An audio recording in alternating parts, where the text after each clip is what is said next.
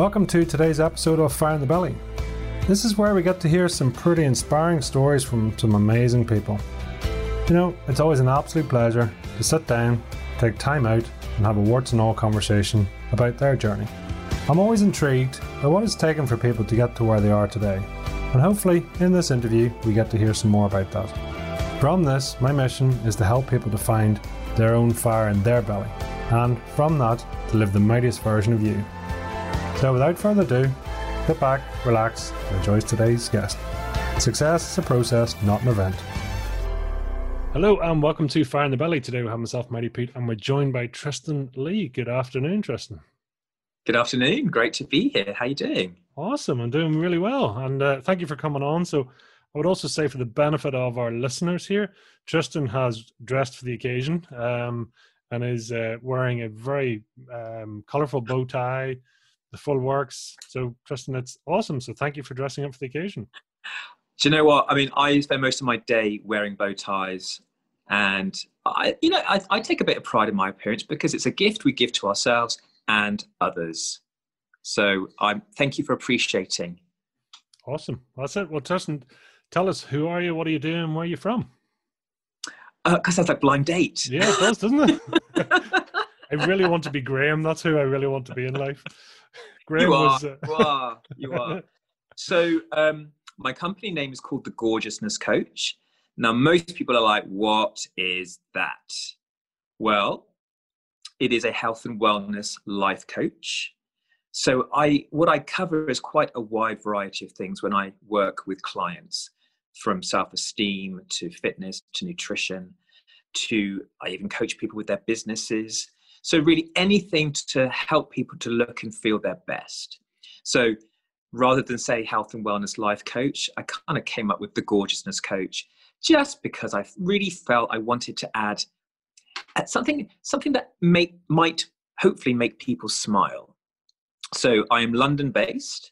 My family, half of them are from Cornwall. The rest of my family are from Iceland, hence my fiery temperament. So there we go. So fire in the belly. So I've got some fire going on, and that's from my Viking ancestry. So just to warn you. I love it, and I love the gorgeousness. It's, you know, getting the full, you know, it's not just gorgeous, it's the gorgeousness. Yeah, I just thought, if in doubt, stick a ness on the end. That's a very good philosophy of life. Yeah, I just think fabulousness. I can't think of anything more right now, but they'll come to me. Glamorousness. Awesomeness. It's like third person identity and qualification. I like it. Oh, I hadn't thought that far ahead, but yeah sounds good to me. That's awesome. So obviously the common theme here seems to be the coaching side. Yeah. Why my coach, or what's? Yeah, what? So it was never my plan to be a coach. I mean, it's so funny how things happen, isn't it? And I'm very glad things have happened the way they have, because, you know, I'm 50 next year. I never thought I'd be doing what I'm doing now. You know, if you told me 15 years ago I'd be doing what I'm doing now, I wouldn't have believed you, because I was very much in the kind of entertainment industry. So, God, that sounds a bit sordid, doesn't it? People say that like, you're a porn actor. No. Not that I remember. I worked as a freelance singer and entertainer for years, as well as a couple of business side hustles.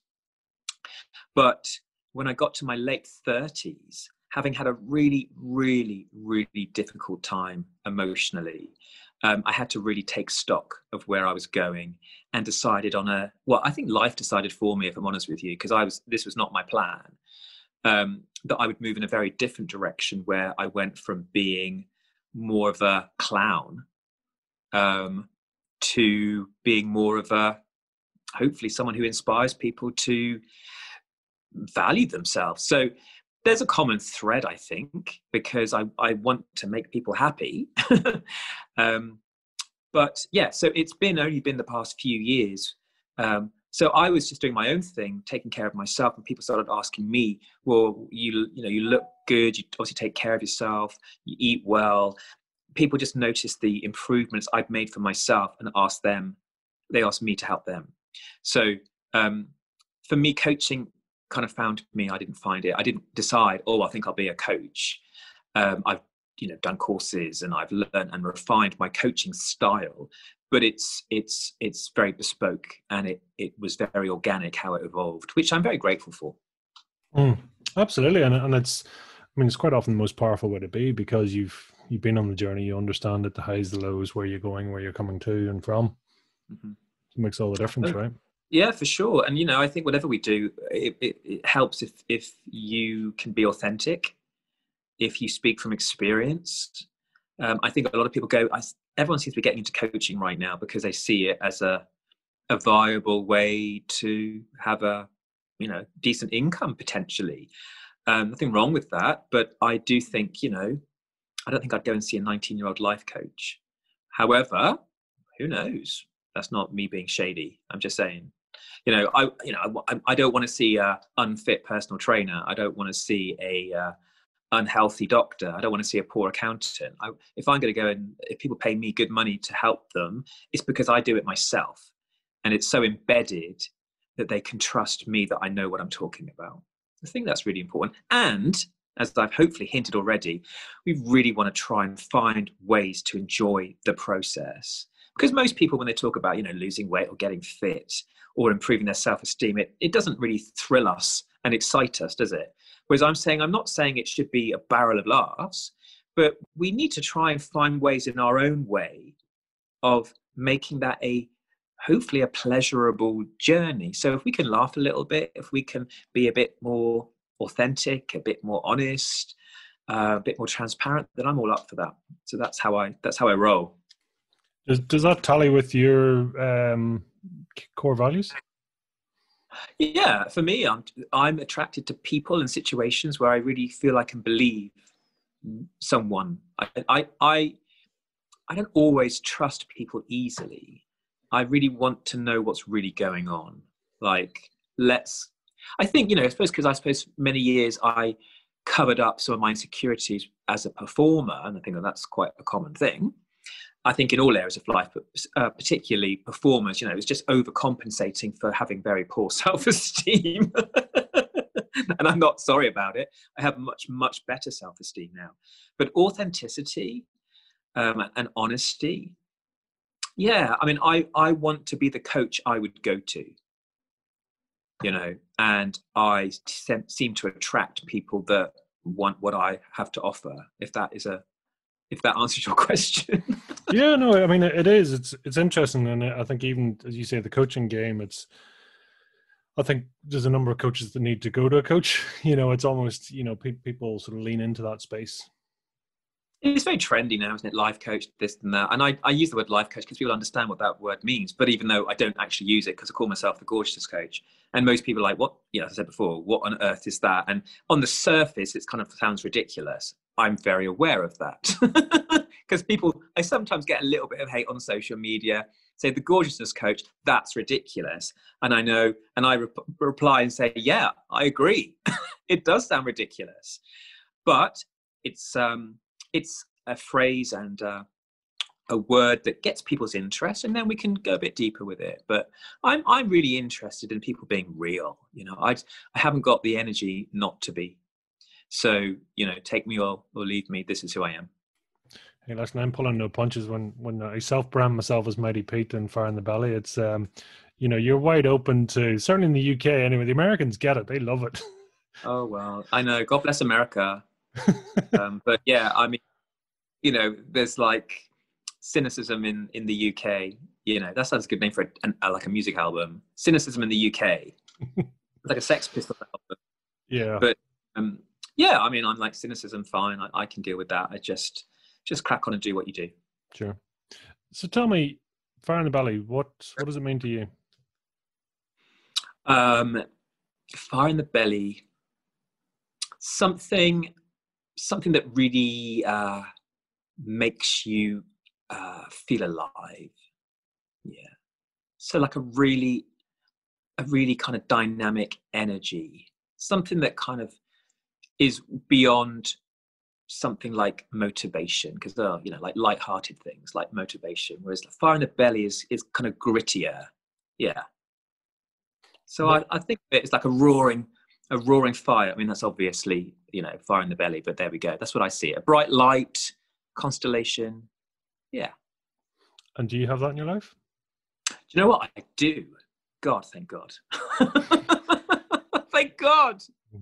Because, having always been interested in, what makes people successful, whether they're, celebrities or not celebrities. I've got people that I grew up with who had quite ordinary jobs, but they loved what they did. And I spent a lot of time really not loving what I was doing and just really going through the motions and feeling very uninspired and not having much fire in my belly. And I think because of some very difficult times and very dark times, I do have a fire in my belly, and it's a wonderful feeling. I mean, we can call that purpose. You can call it joie de vivre. You could call it destiny. You can call it lots of words. But for me, yeah, I do have a fire in my belly. I've got something I want to do, something I want to say. And it's a wonderful thing to have it, because I know what it's like not to have it. So I really bask in its glow. Are you objectively driven, or are you openly driven? Oh my God, that's a really interesting question. I am inspired. Mm-hmm. Yeah, I'm inspired. I'm inspired to, again, how deep do you want to go? Oh, really deep. Okay. Yeah, that's what we do here. That's cool. Okay, all right. I don't know, because some people just keep it light, Ginger. Keep it light. It's like podcast light or podcast full fat. Do you want full fat? We go full fat. We brought the shovels. Yeah, Let's go. Okay. Okay, so we've just been talking about fire in my belly and what that fire is. So for me, I think it's not so much about, ambition. It's more to do with, I think every single person has something they're here to do. And I don't care if that sounds grandiose. It doesn't have to be grandiose. It could be anything. And I've always had a sense there's something important that I'm meant to do. And I spent many years looking for what that might be. And it turned out to be not what I thought it was. Because I was like, oh, well, I'll just have my own chat show, or I'll be on TV, or I'll be famous. And maybe I still will be. But what I have learned is what I feel I am meant to do is share my own experiences and see if that helps other people by being myself. And that seems to be working pretty well at the moment. It didn't work for many years because maybe I was not in the right mindset or the right state of mind. So, I think I do have some ambition and I do have things I want to do, but I do feel I have something to say. But you know roughly where you're going? I have an idea of where I'm going, yeah. And for me, it's like, it's like, how do we define success? Success for me is a daily thing. If I am helping my clients, and I am taking care of myself, and I feel like I'm growing as a human being and growing in my abilities as a coach, that's a success. So I will join the dots. And yeah, I have kind of images in my mind of where I want to take this, that for me and all human beings have a desire to expand and grow. And I'm like, okay, what does that look like? So I'm just trying to take the next step. And, there's some of that is more kind of emotional, and some of that is quite practical. So I try and sort of have both those things going on. I'm not so controlling of what I want it to be that I don't allow it to find its own way. And that's something I've really had to learn, because it seems my business is moving more and more towards helping people with their weight. And I never thought I'd be doing that. But you have to respond to what's working. You have to respond to what people want. And, I always want to help people feel good. And if it seems to be more and more people who come to me know that I help people to lose weight. But the way that I do that is by helping people to recognize their own value. And that seems to be a side effect. When I started working with people to help them with their wellness and their self-worth, they end up losing weight as a sort of side effect. which I think has been lovely. So my business is evolving, and I'm like, okay, all right, I'm going to go with that. The intention is to expand myself, expand. My business will only really expand if I expand myself, if I invest in my own wellness, in my own personal development, if I'm aware of what's working, what's not working. And I have a kind of vision of kind of where that's going, but I am flexible enough to go with what life wants me to do. Yeah. Interesting. Then, would you describe sort of weight loss, weight gain, but weight in general as a symptom more than a cause? I would not want to generalize because weight, obesity, God, I mean, it can be complicated for the majority of people I work with. When I dig a bit deeper, now I'm not saying this is the same for everybody because it's not that black and white, I don't think. In my experience, when I work with people, when it comes to, what they eat, I do ask them what's eating them. What's leading to your choices? What's leading to you making the choices? And a lot of it, and again, I don't want to generalize because that would be kind of insulting to people, because there are reasons why people are larger. It could be genetics, it could be health issues. So I don't want to go, oh, well, it's just because, of having low self-esteem or something. But in my experience, the more we explore someone's birthright, the value they have as when they're born, and reinforce that your value, whether you lose weight or not, is intact, it seems to be that people start making better choices. They start eating a little better, more healthily. I work with people in metaphors a lot of the time, or imagery, where, you're a valuable car, and, what would you put in your tank and your engine? And, over time, people start feeling, yeah, I am valuable. And I deserve to be healthy. And if healthy means eating a bit less or eating a bit better, then that seems to be where people, in my experience with working with people, that it just seems to be a side effect of people really reconnecting to their own value. And sadly, in our culture, especially when it comes to weight, and especially for women and more so for men, people's worth and their weight are so intertwined. People don't realize their worth is not their weight. Their worth is not their status, their income, their looks, the number of likes on their social media. Your worth is because of who you are, not because of what you do or have. So that's easier said than done. So reinforcing that mindset over time, or that thought process over time, seems to be working. And this is not just, well, let's just talk about that, because I help people with, simple practical things like, well, let's look about what you're eating and portion sizes, and, but the premise of my work is you're already good enough. So most people who I speak to, like, I would like myself more if I were slimmer.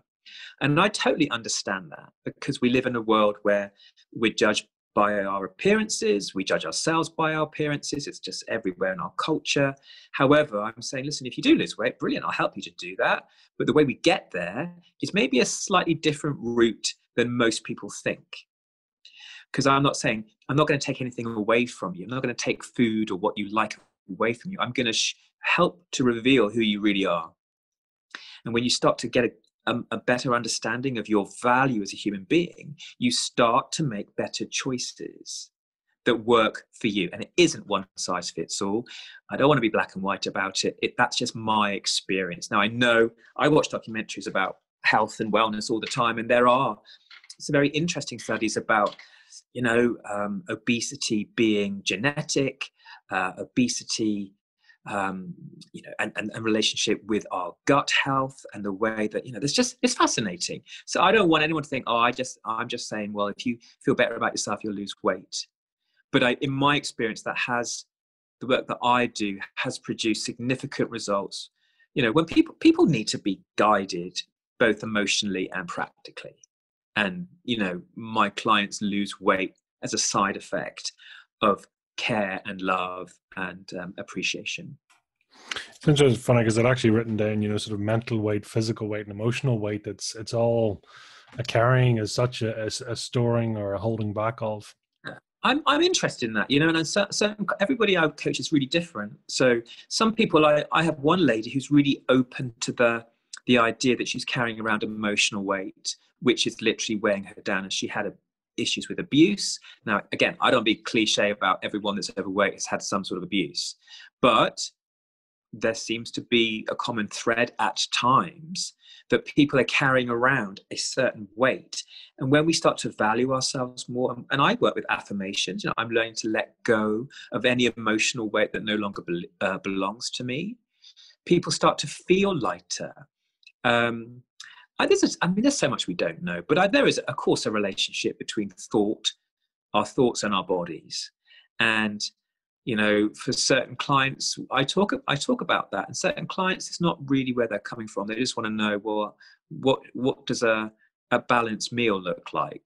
So you got to work with people as individuals and find out what sort of language works for them, because it isn't just one size fits all. And that's why I work one-to-one with people, because I do workshops and speak at events, not at the moment because of COVID, but I love to be in front of a large audience. But working with someone one-to-one is the best way to get results. That's interesting. I mean, I suppose for you, would you say that you love yourself, you like yourself, you value yourself? I know my own value. Yeah. And that's a difference between, and again, I always say, people always say to me, I don't feel full of confidence. I don't feel full of self-worth. I'm like, nor do I. I don't. I realized a long time ago, I do trust some of my things, and there's some of my things I don't trust. I can't always feel my own self-worth, but I know it. I know it because it's just a fact. It's a bit like, do we understand electricity? Not really. Do we know it works? We do. So I'll go down the electricity analogy all day long. I don't understand. I don't know really how to articulate that on a feeling level, but on a knowledge. I know my worth because I tell myself I'm worthy, and I believe we all are. So that's the fact. And we learn through repetition, because most people I speak to, they say, well, I don't feel it and I don't think it's true. And I go, well, when you first had a driving lesson, did you know how to drive the car? Well, no, because we learn through repetition. So, and for me, we reinforce our own innate value through quite practical things, by what we eat, how we move, how we talk to ourselves, how we sleep, how we take care of our skin, how we value our energy levels. They can be quite practical. Yes, I do love myself, but if I were to use a phrase, I would say, I know my value. Which feels a bit deeper, because I think, everyone's saying, love yourself, and it just becomes a bit of a bumper sticker. And another little phrase on Facebook, which if you ever check out my Facebook page, I do those phrases, but I want to unpick it. Like, well, what on earth does that actually mean? For me, self-value or self-care is building up a relationship with yourself where you recognize your own value. Now that can look like different things. I mean, for me, that is a whole range of things. I take magnificent care of myself, and that's not a boast. I work at it. I value myself. My life reflects the value I place on myself. That's very interesting, as you say, that you take it, that taking care of yourself, and that, attention to your own well-being. And are you generally quite good at understanding yourself? I mean, are you in alignment with yourself? I didn't used to be. So I've always been sensitive and aware, but when I had a nervous breakdown 10 years ago, I was like, right, I'm really going to have to start investing in myself, physically and emotionally. I had to get to know my body and myself, and I'm still doing it. But I notice, because I think if you've been through a hard time, I think people do become sensitive. And earlier on today, I've had a really busy few days. I felt really tired earlier. And I have a few things to do, but they weren't essential. So I watched a fun program on telly, lay on the sofa for half an hour. I was like, I give myself permission to do that, because I didn't used to. I was like, quite tough with myself, and I wasn't very patient with myself. And maybe that's partly getting older, partly, what I've been practicing for years is showing up as habits now. But I am much kinder to myself than I used to be, because I choose to be. Talk to me about that sort of previous life, if you like, because you're coming across very kinesthetic anyway, and how that previous life and how that felt compared to now. Well, it's night and day. I look back with compassion, but I also shudder. Because, when you know better, you do better. Simple as that. I look back, before breakdown and after breakdown, and it wasn't like night and day immediately, but I'm not the person I was, because I was just desperate for external validation, desperate for other people to tell me I was good enough. And I wasn't hopefully coming across too desperate. I wasn't like begging people, but it was, I don't know how to feel good about myself. I wasn't emotionally grounded. I didn't know my own worth. I didn't know my ass from my elbow. Now, that's my elbow, but I'm not going to show you my ass. As perky as it is, you're not going to see it. So, and maybe that's just partly maturing, but I worked at it. I was like, God, I really am so affected by what other people think about me and whether they love me or not, or just a very external living. I had no idea of my own value. My value was if someone else thought I was good enough. And I didn't realize that at the time. I just went from one disastrous relationship to another, or one obsessive, compulsive situation to another. And then when you find yourself in a psychiatric ward in South Africa, in a institution as lovely as it was, where there's an armed guard on the front door, and you can't open the windows for more than 3 inches because people kill themselves. I was like, oh God, I better look at my shit, so to speak. And I had a few weeks there, nothing else to do, apart from drinking Red Bush tea. Was like, okay, what am I doing? And it certainly wasn't like an overnight thing, but I'm so happy that I can look back at the most painful 2 or 3 years of my entire life and be grateful, because if I could have just limped along, but life had other plans. It's like my life came completely crashing to the floor, which is horrible, and I wouldn't wish that on anybody. And I don't want to go through that again. But I am grateful for it now, because I just had to really look at myself and grow. And it was not easy, and it took ages. It certainly wasn't. Oh well, I was lost, and then I was found, and it was all better. It took a long time. It took at least 4 years after rehab to start to find myself again. It took a lot of effort, but it was sink or swim. And I was like, I'm going to swim. But for quite a while, I was wearing armbands. I hate those situations where like, oh, well, I had a breakdown, then I had a breakthrough. And then I was like, my life was just brilliant. It's like, no, it wasn't for me. It took a long time. Lots of therapy and medication and self-care and patience, years. And my life now is a reflection of all that effort, which at the time, I didn't know it'd lead to this, but it has, and I'm really grateful for it. So it has been an extreme change in my life, but the core of me is still the same. It's still the same, but how I live is very different. I am much more grounded. I am much more in charge of how I feel about myself, as opposed to other people giving my power away. Yeah. And just in that expression, are you clear about what sort of knocked you off path, sort of pre-breakdown as such? Because you mentioned that you've come back to yourself, or you're always the same person, which I believe fundamentally we are as children. But then we all we go off on paths and separate from our true selves.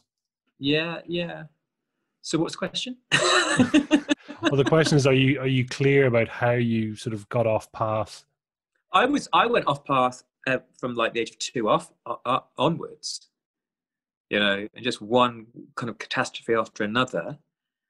And then, you know, when something massive happens, like a breakdown, you know, you're like, wow, I am so lost. But you know, I found my way back, and in a much healthier way. So I just kind of, it took a lot of effort. It took a lot of effort, but I now know what was going on, which was, I had no idea of who I was and my value, and believing that love was something you earn, and that you can only get it from other people. And then I was like, that's not really going to work.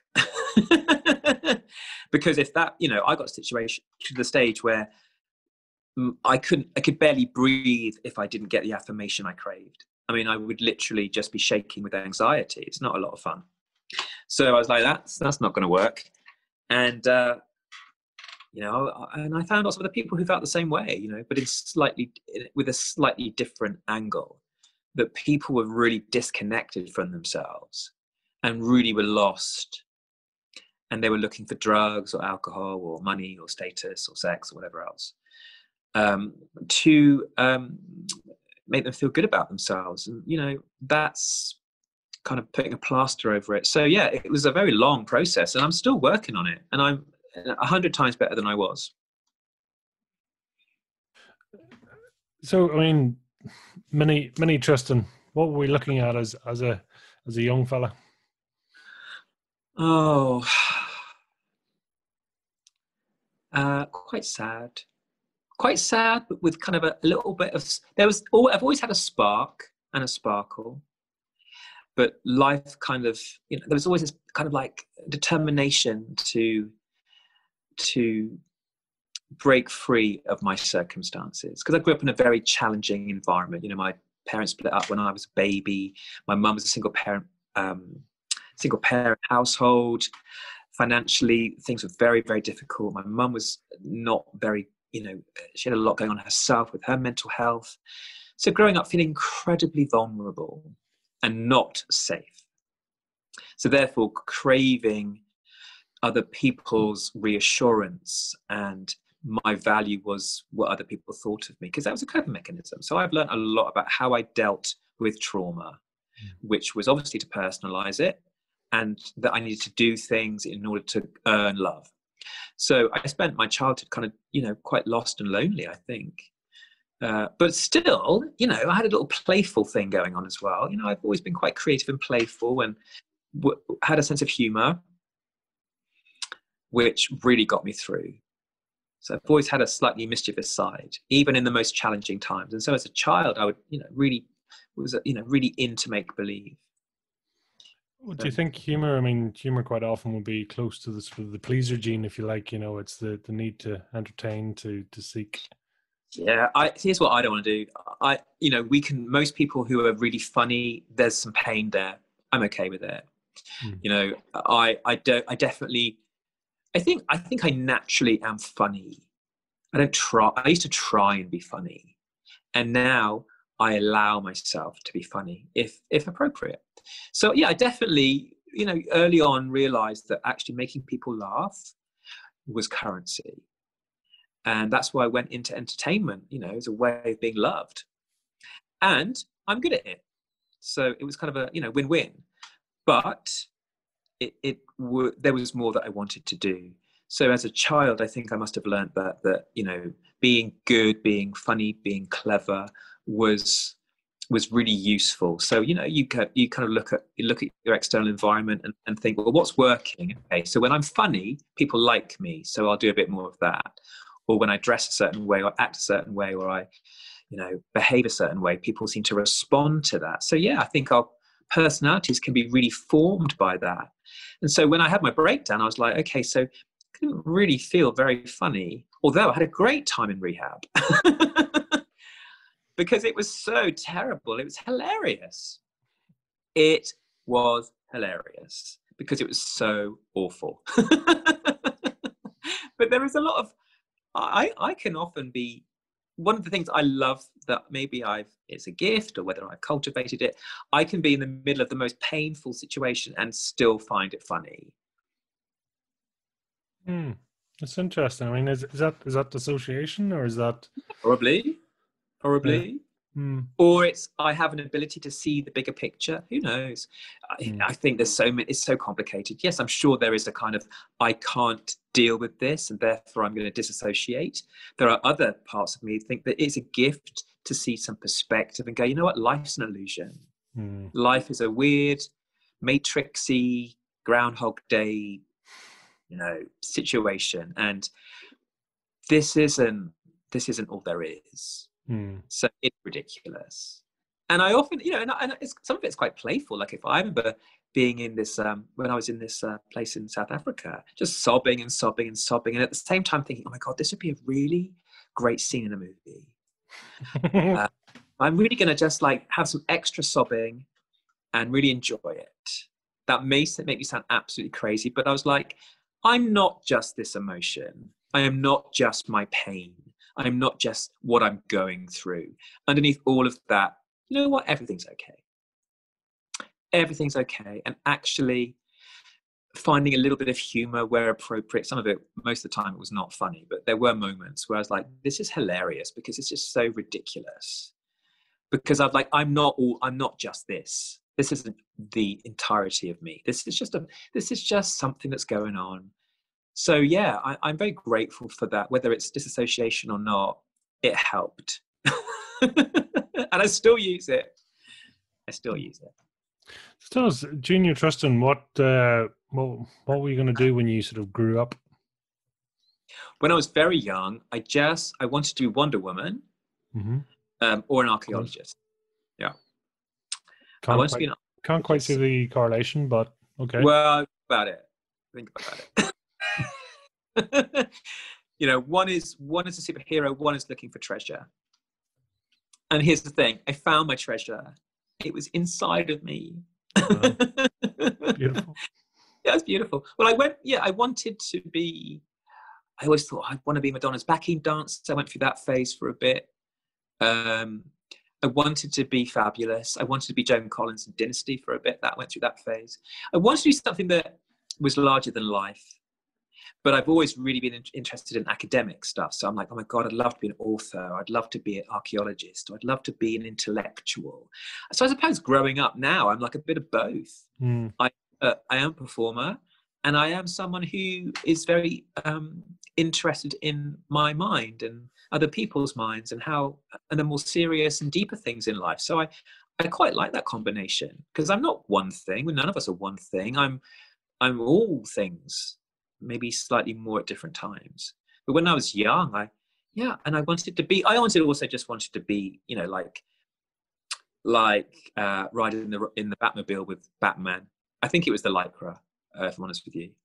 I did write to Jim Will Fix It back in the day when Jim Will Fix It wasn't what he is. Saying, please, dear Jim. I remember writing that and the J was the wrong way round. I was like 4 or 5. Can you fix it for me to ride in the Batmobile with Batman? Didn't hear back. Got it. Maybe so that's what's happened. I dressed up as Batman a lot. So I think I just wanted to be a superhero. Yeah, it's kind of sweet, don't you think? Absolutely. Because I knew my mum wouldn't buy me the Wonder Woman outfit. Because that's what I really wanted. You can live it up somehow, I was like, as soon as the back was turned, I was twirling around with my magic rope, just to try not to do it in front of the other boys in the village, because that would not have gone down well. Bless me growing up in Cornwall in the 70s. Had to keep my Wonder Woman fantasy to myself. Oh, I love it. So what did you do then? What being a Wonder Woman? Yeah. No, once getting through school and coming out, what was your go-to? Because I'm assuming you didn't become Wonder Woman and archaeologist. Well, I wouldn't say that. So what did I do? I did A-levels, I failed them, then I went to university, ended up doing theology and philosophy at university. Wow. I've always had this kind of like weird relationship between 1 minute wanting to be razzly dazzly on stage, the next minute want to be in a library with dusty books. So I went from academia and then I went to performing arts school. And then I went from how being a business coach to being a stand-up performer or comic, and then I ricocheted. Now I'm a coach, but I still have the performer in me when I speak at events and I'm interviewed and I do workshops. So I get the best of both worlds right now. I think I was just like ricocheting from one extreme to the other. I've done some crazy things over the years, crazy different businesses and bizarre ways to make money. But I look back now with like fondness because I was just determined not just to work for a living. I was never going to do that. I'd rather be poor, and I was, than just sit in an office and go, well, what time are you leaving today, Maureen? Oh, I'm leaving at 5, but I need to get off early. And, oh, so what are you doing this weekend? Oh, nothing. What about you? Oh, well, I'm not saying that's what people do, but that was my idea of what people did. And I was like, that's not going to happen to me. So if you weren't working for a living, what were you doing for a living? Well, I was earning money, but I wasn't prepared to do something I hated. So I did loads of different things. I've done cleaning. I worked as a party butler. These are all businesses I made up, by the way. Tristan's, what's it called? Diamond Dusters, my cleaning business. Tristan's Butler Experience, did that for a bit. I dressed up as a lady for a bit called Crystal Chandelier. It was a mix and mingle, meet and greet, female impersonator. Did that for a bit. I dressed up in various costumes and sang for people at parties. I had a cat minding service called Pussy Galore. I was like, I'll try anything that is just a little bit different. And I'm very proud of myself for that, because looking back, I'm like, why did I do that? What was I thinking? I was like, I just wanted to find my own thing. And I'm really glad that I did it, because I was exploring all different parts of myself until I found what I was looking for. It almost sounds like a dress rehearsal. You're trying on different things until... Literally. Humes. I mean, it's so hilarious to look back, because the things I have done, God, I should write a book about just the crazy things I've done that were kind of little business ideas. I had another thing I did called Tristan's Dancer Science Experience, which I just made that up, which was like personal training through dance in people's homes. Did that for a bit. Just made it up. I've always liked that kind of playful, you know what, just try it. So yeah, I would agree. It has been a dress rehearsal, because what I've done, I suppose, is combined all those lessons, all those experiences together, and they all in their own way led me to what I'm doing now, which was never the plan. But it's exactly what I meant to be doing. It ticks all the boxes. It's funny you say that. So I mean, you're at this. Well, let's before we get there, in terms of your life and all these trials and sort of testing on of different things. I mean, how was your mental state through there? I mean, were you happy just working away, or were you just searching, or what was it? I think, yeah, searching and just trying to be in the moment and go, okay, I don't think this is the thing, but I'm going to make the most of it. And I had really good money doing it, because other people didn't want to do it. So if I was turning up at a party dressed as a 1950s glamour purse, which I did, I got paid £100 an hour. So I was like, well, this is not my life's work, but I'm dressing up, I'm having fun, and I'm providing an interesting and unique service that is moving me towards the next thing. But I knew it wasn't the thing, but I was doing the best I could in that situation.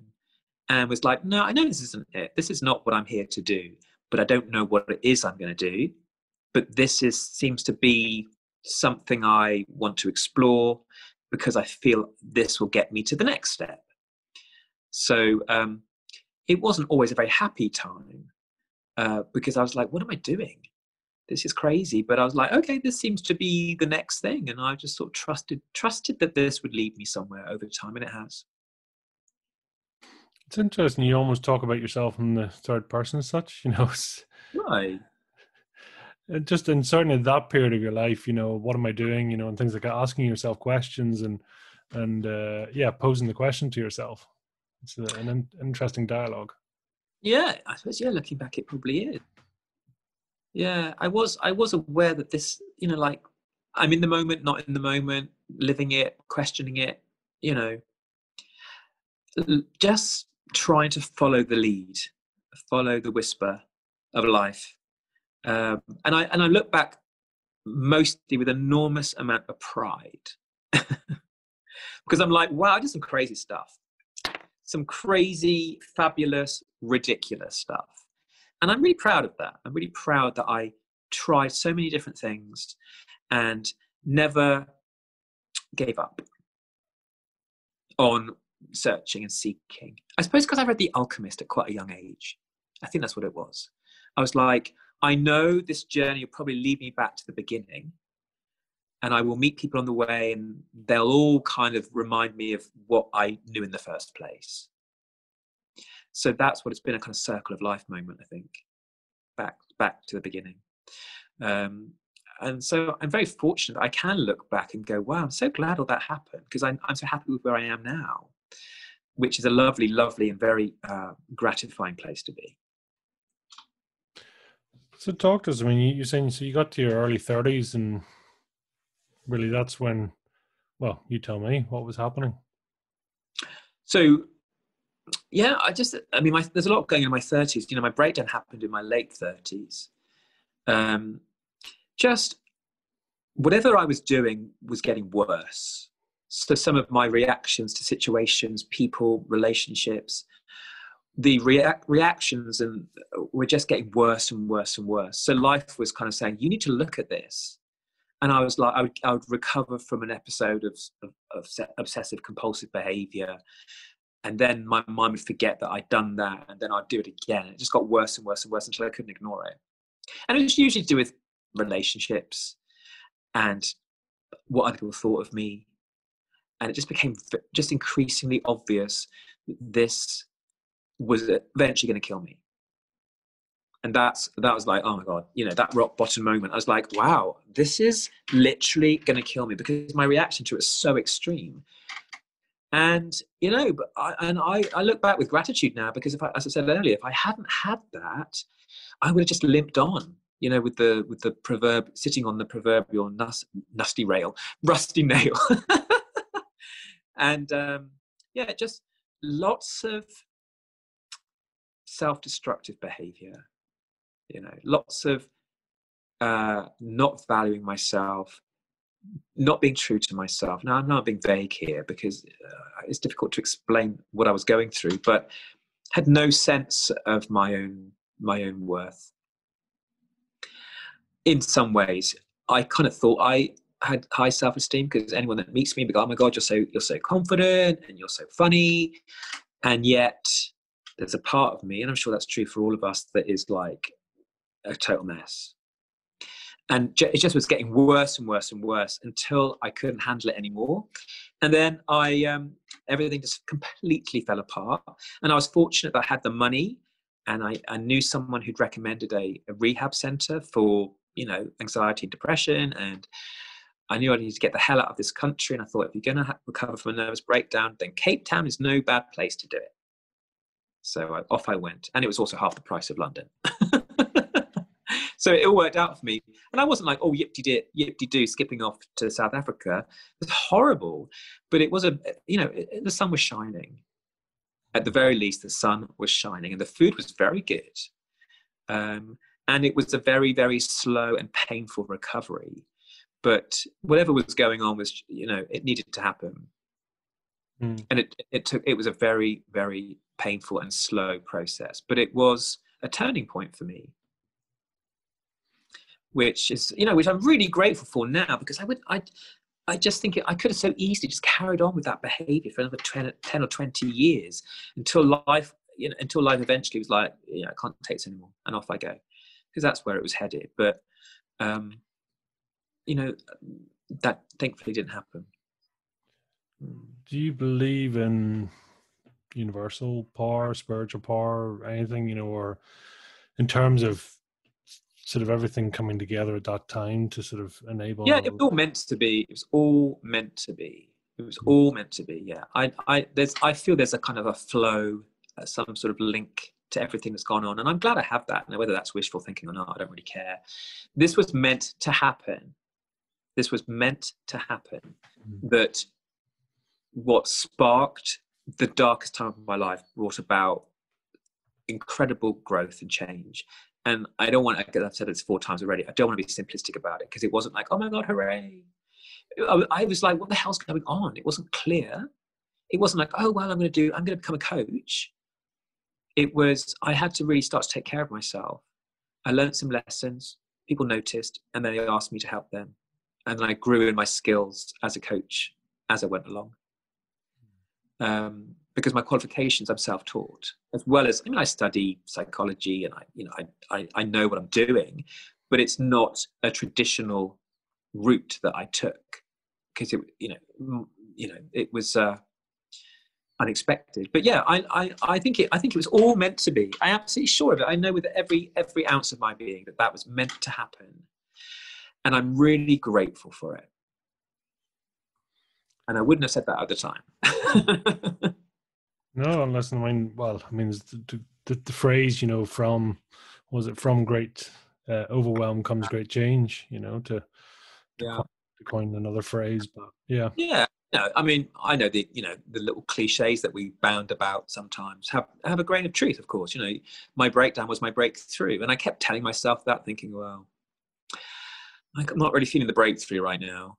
But I knew it was important and significant. And I was like, actually, I'm kind of grateful, because it when life kind of knocks you down, I really felt I had to build myself up from scratch. And that was very difficult, because I didn't know how. But I think it's my Viking blood.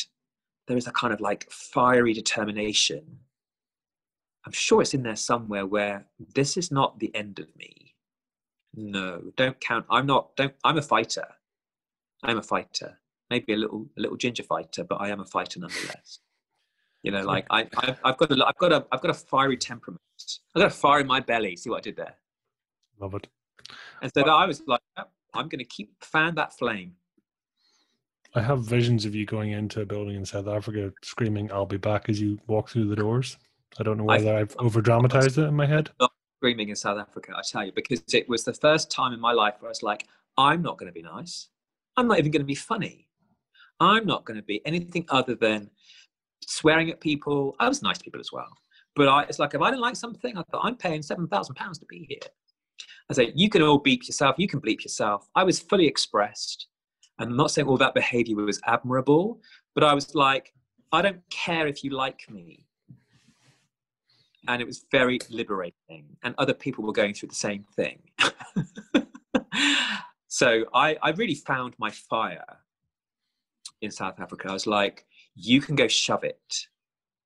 And it wasn't about the people. Yeah. But I definitely found my voice.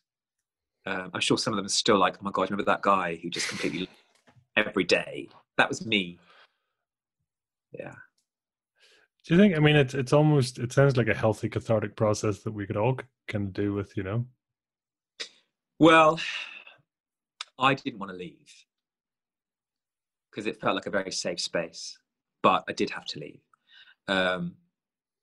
But it was, like the best thing I ever did, really, because it was like, okay, I'm here. It's time to look at my life. And I was like, oh, it was painful. Oh my God. And liberating and interesting. And we had a good time as well as a chat. And it was just tears and laughter, back to back. But it was, having that time to, it's very intensive because, if you've ever been to a rehab clinic or therapy, intensive therapy, there's lots of written work, lots of group discussions, lots of African drumming. And I was like, do we really have to do this? Lots of crafts.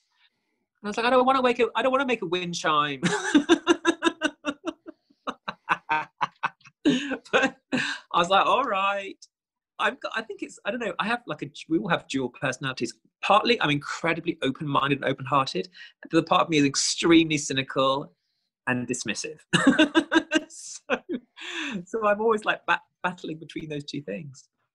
But it worked because I'll tell you what, I've got a prop. I know for people that are listening. The day I left, I have this on my desk, and I look at it every day. So I'm not going to tell you the name of this clinic, but on one side, it's got the name of the clinic. It's a coin. You get it when you leave, like a kind of graduation, out you go kind of moment. On the back, it says, I am responsible. Well, and I was like, now that's a word I've always had problems with. I have less problems with the word responsible. But I look at that, I am responsible, actually. I'm responsible for my happiness. I'm responsible for my wellness. I'm responsible for my self-esteem. I'm responsible for my business. That doesn't mean I'm an island. I need help and support and guidance. But at the end of the day, I have the value and the self-worth and the ability to create whatever I want, whether that's business, whether that's health, whether that's whatever else. You know, I am able. I am response able. So I carry that around with me, remind myself I am responsible. Because I don't think I felt it at the time. Far from it. I was like, I'm not responsible. I'm irresponsible. And you have the gorgeousness. Well, the gorgeousness, I think I blame Dynasty for that. You know, you're probably too young to remember Dynasty, but there we go. But I don't know. For me, it's just like, as I said earlier, I do find the humor in some things. I'm like, I have a dark sense of humor. I think certain things are really funny. They shouldn't be, whether that's deflection, disidentification, whatever. I'm like, but I do have humor, and I use it, and it's been a lifesaver. It's healthy literally. Too, you know. Yeah, for sure. Yeah. So who would have thought? You know, only a few years ago, I was like all over the place, and now, you know, life is good. Life isn't perfect, but life is good. So I feel very lucky, and I've worked at it. I tell you, it's not just gone like, oh, I'll just sit back and wait for it to happen. But little steps. Yeah. So it's interesting times. In my mind, I'm seeing the script of Tristan Flew Over the Cuckoo's Nest coming out. Yeah, it's gonna be a musical. Yeah, I'll get Julia Roberts to play me. Brad Pitt to play you, of course. Yeah, I don't know. Everyone's got a book in them, haven't they? A movie. I've done some crazy stuff over the years. It would make a good story. Actually, we've all got a book, haven't we? I mean, I've written a couple of books, but they're not about my story. But there'll be some good costumes in it, at the very least. And some big highs. I've done some crazy stuff, and I'm very proud of it. But at the time, I was like, what am I doing? But I kind of had a sense it was part of the journey. And I'm incredibly proud of that. Are you feeling open to commit? To what? Writing a book? Yeah. What I did about 3 months ago during lockdown, I tested the water. So I wrote the introduction to a book, and I put the introduction out as a Facebook post, as in part 1 of my story. Got such an incredible response. I started the book like me leaving rehab, and that piqued people's interest. Then I wrote 3 more parts about what happened over the next couple of years, or 3 or 4. I kind of basically cut the kind of 4-part story of my life between leaving rehab and now, so to speak, but obviously very condensed. And I had an incredible response to it, because I was like, I'm just going to tell you the truth. This is what actually happened. You know, I suffered from mental health problems. This happened. I wasn't a pity party. I was just explaining what was going on. Some of the lessons I learned, how I ended up doing what I'm doing now. And it got an incredible reaction. So I will write a book. Yeah, I'm happy to commit to that. It's going to be called, let me think. It's going to be called Bow Ties and something else. I should think of a title, really, shouldn't I? Well, the series that I did on Facebook was called Behind the Bow Tie. There you go.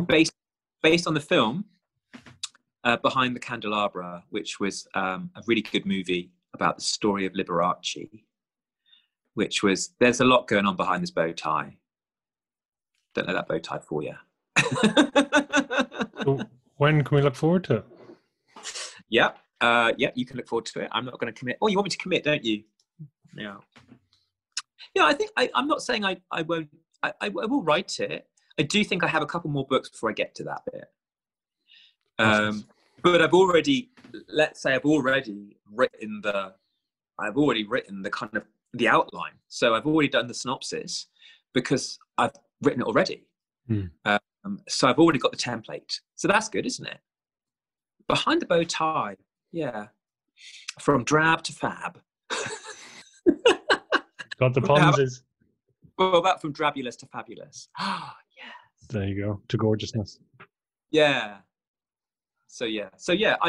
I would love to write a book just because it's so nice to reflect when you're in a good place to reflect. And I am in a really good place. I'm like, wow, isn't it fascinating what led me to here? You know, it's like sliding doors. So easily, if that little moment hadn't happened, and someone hadn't said, oh, there's a clinic in South Africa, because I was like, what the hell am I going to do? And she's, oh, my girlfriend went there, and they help people who have got, mental health issues and addiction issues. And I was like, oh my God, sounds great. It's Cape Town. What's not to love? Just little conversations here and there just completely changed the course of my life. It's quite amazing and a bit scary as well. But yeah, wouldn't it be amazing to write a book? Because it would be really funny. What's his name? There's a couple of funny writers that I like. Armistead Maupin or Malpin, or what's his name? Like Tales of the City, I think it's called. Like funny, sad. Because I don't want to write a funny book. I don't want to write just a sad book. Like there's been a lot of laughter in my life, and there's been a lot of total horrific situations as well. But I think that's true for most people. I think in my head, I'm just going through, it's like from, gangrenous to gorgeousness. Gangrenous. Wow, that's a gangrene. Gangrene to mandarin to, I don't know, I think of that. But yeah, I don't know. It would be funny, wouldn't it? You've got me thinking. I'm thinking, right, I need to write a mini-series and get Joan Collins to play my mum. That'd be amazing. You could do, what is it? What do you call the ones where the one actor does all the, you could, Crystal Chandelabra can come back out and be your mother. Obviously, apart from someone like, what's it called? Eddie Redmayne, who can play me. Because someone once told me I looked like him and I was like, yeah, I wish. But I would like to play me. I would be like, I still, because I am blessed with young genes, I could play me at 20, and I'm actually 50 next year. I reckon I could play me at 50. So you save a lot of money on different actors. I'm like, I'll play me at, newborn, easy. It's done. It's done. Shave the head and sort of, you'd be grand. That's you newborn. There you go. My head. I'm too attached to my hair, but I know what you're saying. We can CGI Boldy on me. But yeah, wouldn't it be fun? That must be such a thrill. Like for people that have, let's say written their story, then Hollywood makes it into a movie. Can you imagine how exciting that would be? They're like, oh my God. And it's like they've got it really badly wrong and they've made it much more glamorous than it was. That's perfect for me. I'm like, I never did a choreographed dance routine on the beach in South Africa, but if you want to put that in the movie, go ahead. Pay me £10 million, go for it. That'd be funny. That would be hilarious, watching a Hollywood star play you. Yeah. Out of body experience. Oh, I think it'd be hilarious. What's your superpower? My superpower. That's a really good question. I've got two different things I could say. I could say something funny, or I could say something serious. I might do both. My superpower is I'm very good at accessorizing. So that's silly and flippant. My other superpower, my real superpower, is I do have the ability to connect with people. Do you feel connected? To who? Yourself, the universe, others? I do feel connected to the universe. I'm working on my connection with others. And I do feel connected to myself. And that's an ongoing process. Yeah. I do feel more and more connected because I'm connected to myself. And I do believe we're all part of the bigger picture. So, and I'm a big fan. Every day I walk in nature, and I'm like, I really do feel more grounded, and that's lovely. That's a lovely thing. So I do feel a sense of connection, and I'm working on my connection with some of my interpersonal relationships, which has not always been particularly good. But I do feel connected to something more than myself, for sure. Oh, definitely.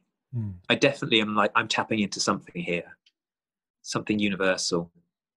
I'm all about the subconscious mind, whether you call that the spirit, the soul. I'm like, I'm tapping into that, definitely. Trying to get out of my head and get into a bigger space, if that makes any sense.